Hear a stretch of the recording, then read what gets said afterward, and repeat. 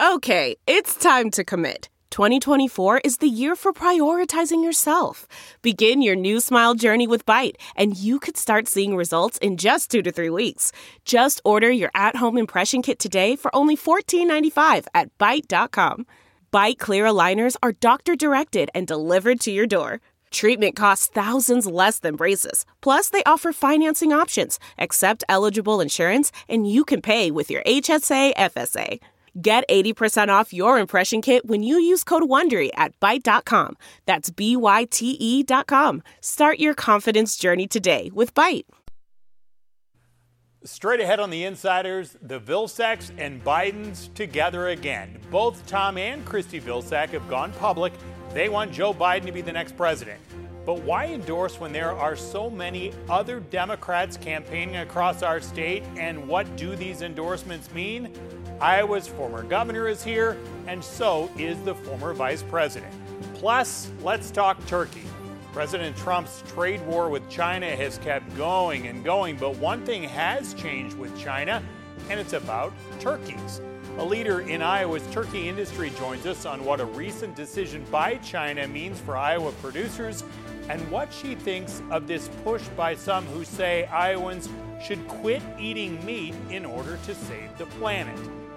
And in the Insider's Quick Six, why some Iowa reporters hope that their bosses care that their passports are valid when February 3rd arrives. From your local election headquarters, this is the Insiders with Dave Price. Welcome to the Insiders. So, how did your Thanksgiving go? Did you avoid talking politics with your relatives, especially that one relative? Or did you just embrace talking politics this year?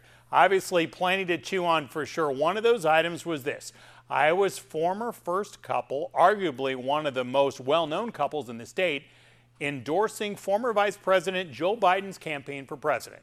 Kristi and Tom Vilsack endorsed Biden's first run for president back in 1988. Since then, Tom Vilsack served 2 terms as U.S. Secretary of Agriculture, while Biden served as Barack Obama's 2-term vice president. Now, you'll recall, as the VP once said, with a hot microphone listening, he was describing the President's Affordable Care Act as a BFD, a big freaking deal. I asked the former vice president if the Vilsack's endorsement of him for 2020 would also qualify as a BFD.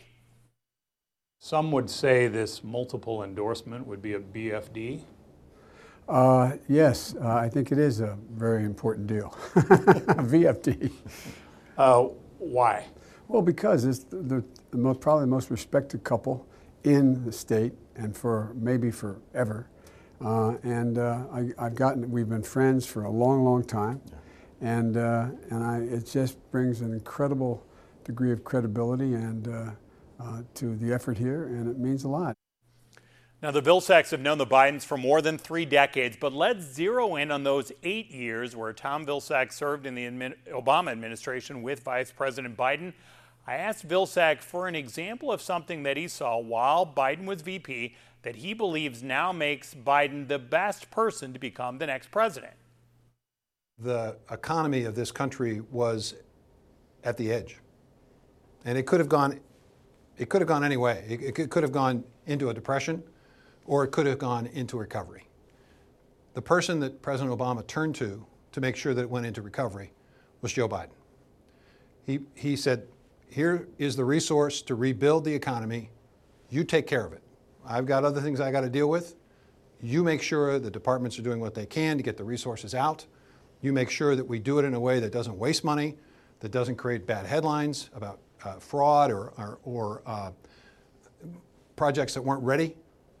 And this was an extraordinary effort on his part, an extraordinary effort to harness the power of the federal government, to direct it in a single focused effort to put significant resources to work, rebuilding the infrastructure, rebuilding communities, providing hope. And the result was the longest economic growth period we've ever had in our country. So he knows how to run the government. And that's really important. Here's the deal. The president didn't tell me he was going to put me in charge of this program. I had written a long memo to him saying that what I thought we should do. And he used to love doing this at State of the Unions. He would never tell me. He turned and he said, and Sheriff Joe is going to, because we had to get it passed. We needed to get 3 Republican votes. This guy helped me. I was able to change 3 Republicans to vote for it.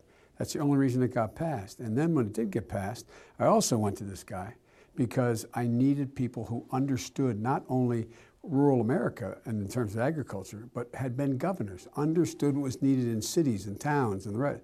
And we're great allies. And the great news is the president, as I said, gave me presidential authority. I was able to task the whole cabinet. I think the Department of Agriculture word I was tasking you too much, asking too much from you. But all kidding aside, it was a great endeavor, but I wouldn't have been able to do it without Tom. He did the same thing with the ACA. I mean, you don't get the votes unless you have people with relationships who can basically say, look, this is necessary, this is important for the country. People that have credibility. And you don't get that credibility just by showing up.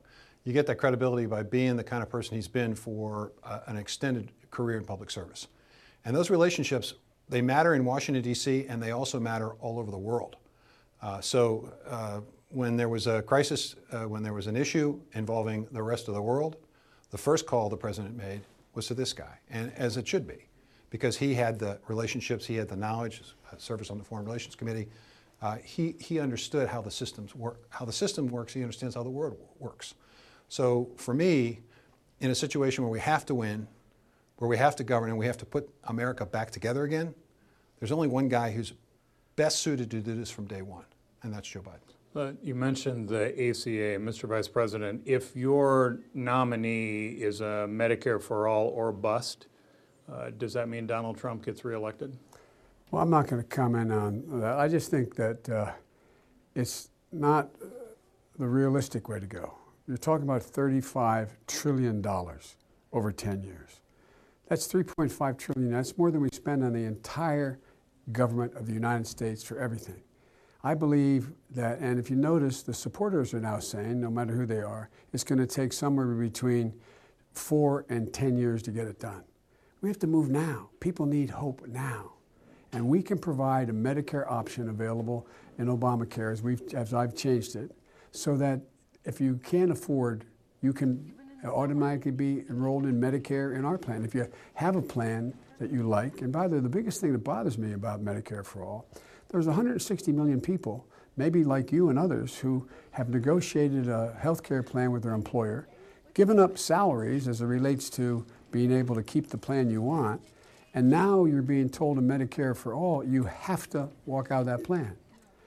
People should be able to make that choice. And if they want Medicare, the Biden option provides for Medicare for those who want it. And you can have it now. If in fact you want, you can either buy into it. If you're eligible for Medicaid now, which your state is really messed up, not yours, you didn't mess up, your present governor, you automatically be enrolled. So we can cover everybody. We can do it right away. It costs a lot of money. It costs almost $800 billion over 10 years. But we can get that done. But it doesn't cost $35 trillion. And it will not raise taxes on middle-class people. As you look at the voters in this state, you both are talking about the concept of electability.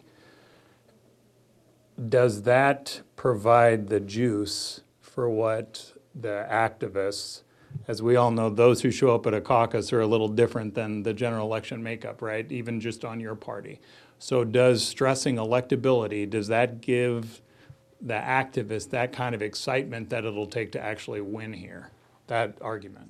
This is a different election than any I've ever experienced, because I think there is a genuine concern and fear for the country and our democracy with the current administration. So I think there will be a keen desire to win this election. And I think many voters, voters that are in the category of, I'll go to the caucus, but wouldn't be characterized as an activist. Or I'm an independent, but on this time, I'm going to show up at the Democratic caucus because I want to make sure we don't have to deal with 4 more years of Donald Trump.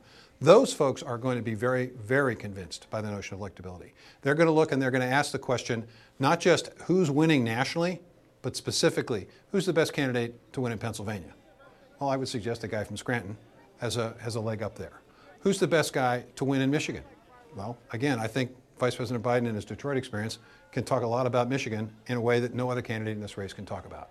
Who's in the best position to talk about, to do it well in Wisconsin and in Iowa? He was vice president during the best agricultural income in the history of the country. He's got a plan to create new revenue sources for farmers to help small and mid-sized farmers stay in business. He's got something he can talk about any place in Wisconsin, any place in Iowa. So I think electability is important. It's not the sole issue, but I think in this election it's going to be pretty important. Hey, if I could say one thing, let me put it this way. If I were elected and I'm able to do what I want to do on healthcare, on education, on climate change, on agriculture, on foreign policy, you guys will be writing it was the most progressive administration in American history. The question is not whether it's progressive, it's whether it's progressive and realistic. The fact that I provide for an education policy that is the most expansive one that's ever occurred in American history. The fact that we have a climate plan that has been embraced by the vast majority of experts. I mean, so I kind of reject the notion that you have to go out and say, I'm going to spend $35 trillion and get you Medicare for all. I'm going to wipe out $1.7 trillion in student debt, et cetera, et cetera, et cetera. So I think, that old expression, the proof of the pudding is in the eating. I promise you, if we get elected and get past what we're talking about, it'll be viewed as the most progressive administration since Roosevelt. Okay, one other thing about electability. No disrespect to the past, but you've run twice before and it didn't end the way you wanted. Why is this third run demonstrate that electability is a winning issue for you? Well, two reasons. One, the last two times that I ran, there was a circumstance I wasn't able to raise any money. Well, we've raised over $50 million. We're in a position where we can compete. Number one now, and the second thing is that the good news is the bad news. Everybody thinks they know me. So it's hard to tell lies about me, and it's hard for me to deny the things that are my faults. And it's because of my relationship with the president, President Obama. He gave me so much authority in foreign and domestic policy that people have watched me operate independently. And so I think it's a different time. But most importantly, it's fundamentally different because, as Tom says, we've never had a president like this in all of modern history. I would argue ever. And the world is at stake. It is not a joke. It is not a joke. I have foreign leaders calling me constantly. I have leaders of NATO asking me to come. Well, I come and reassure them that if I get elected, if America still thinks Europe is important. I've got people calling me about the embrace of Putin, which is devastating Eastern and Central Europe. And so, I mean, there's a real, genuine need and understanding on the part of the vast majority of the American people that we've got to be ready on day one to take on the responsibilities that we've shrugged and may lose if we don't move quickly. And this is an individual who went into the White House totally unprepared for the job, had no idea what the presidency was about. And I think it's pretty clear over the last 2.5 to 3 years that it's his belief that whatever he wants, he ought to get done. That's not the way the system works. That's the way democracy was set up. It requires relationships between the executive branch and the legislative branch working together, not in conflict, but working together to get things done, to appeal to common cause. That's what this guy does. He does it better than anybody I know. He appeals to common cause because that's who he is. And so I think he offers a pretty nice contrast to the current administration. Biden turned 77 about 2 weeks ago, and because of his age, he's faced some criticism of whether he's as sharp as he ever was. Up next, Secretary Vilsack talking in baseball terms whether a President Biden would still have his fastball.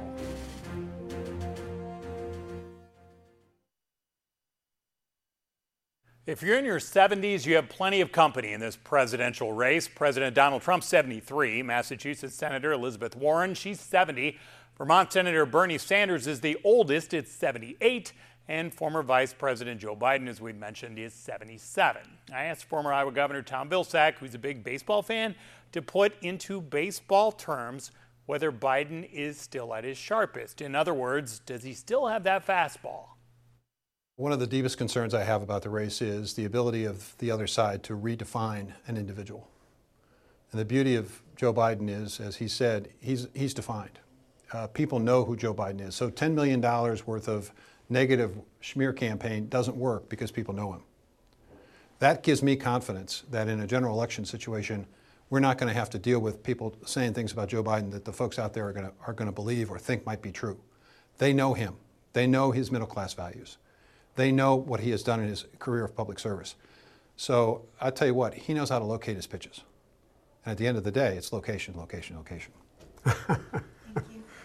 All right. That's awful good. Vice President liked that line. So location's key for Secretary Vilsack. The location of a recent decision is also important for Iowans when it comes to the turkey business.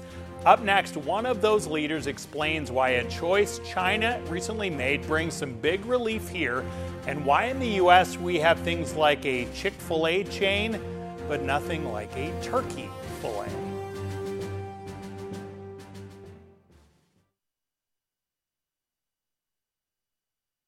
Benjamin and Franklin had a lot better weekend than many of their friends on this Thanksgiving weekend. Iowa Governor Kim Reynolds pardoned both of these turkeys who came from the Storm Lake area. They get to enjoy a nice retirement at Living History Farms in Urbandale and not on someone's dinner table.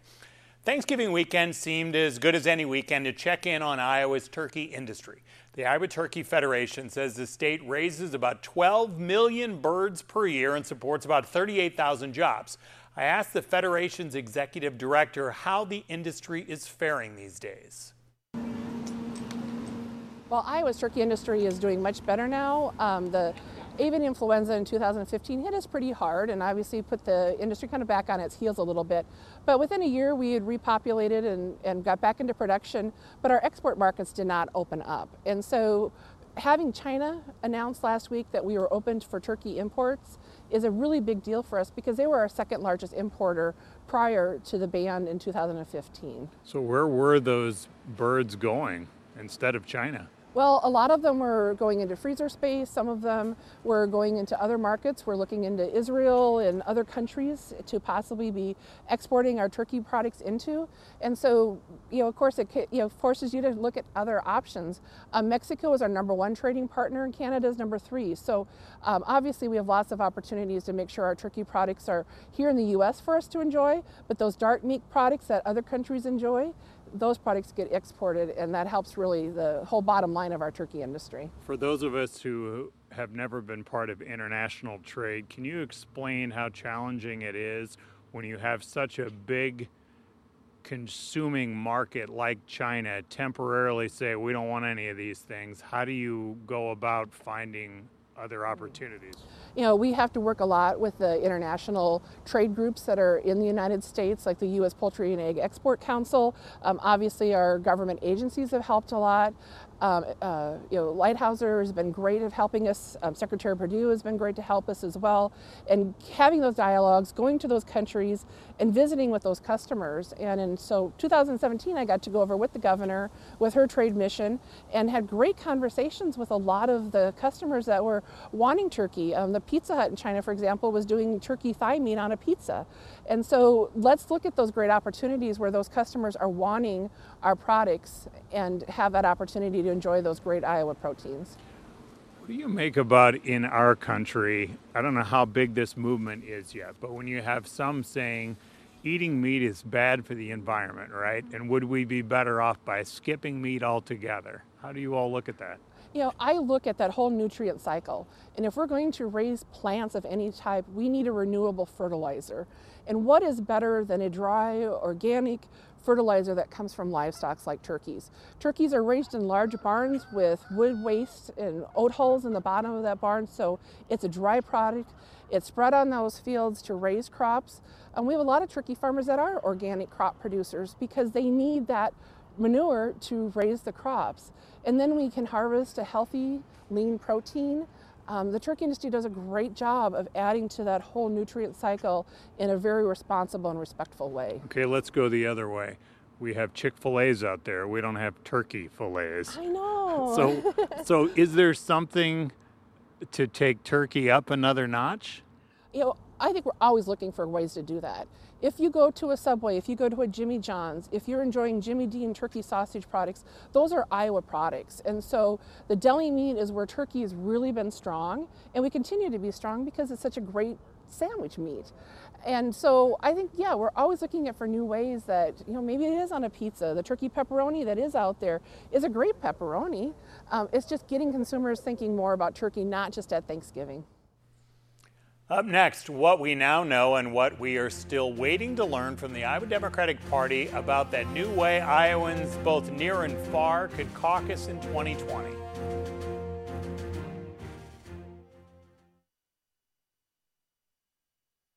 We now know some, but not yet all of those details from Iowa Democrats about the proposed satellite caucus locations on February 3rd, 2020.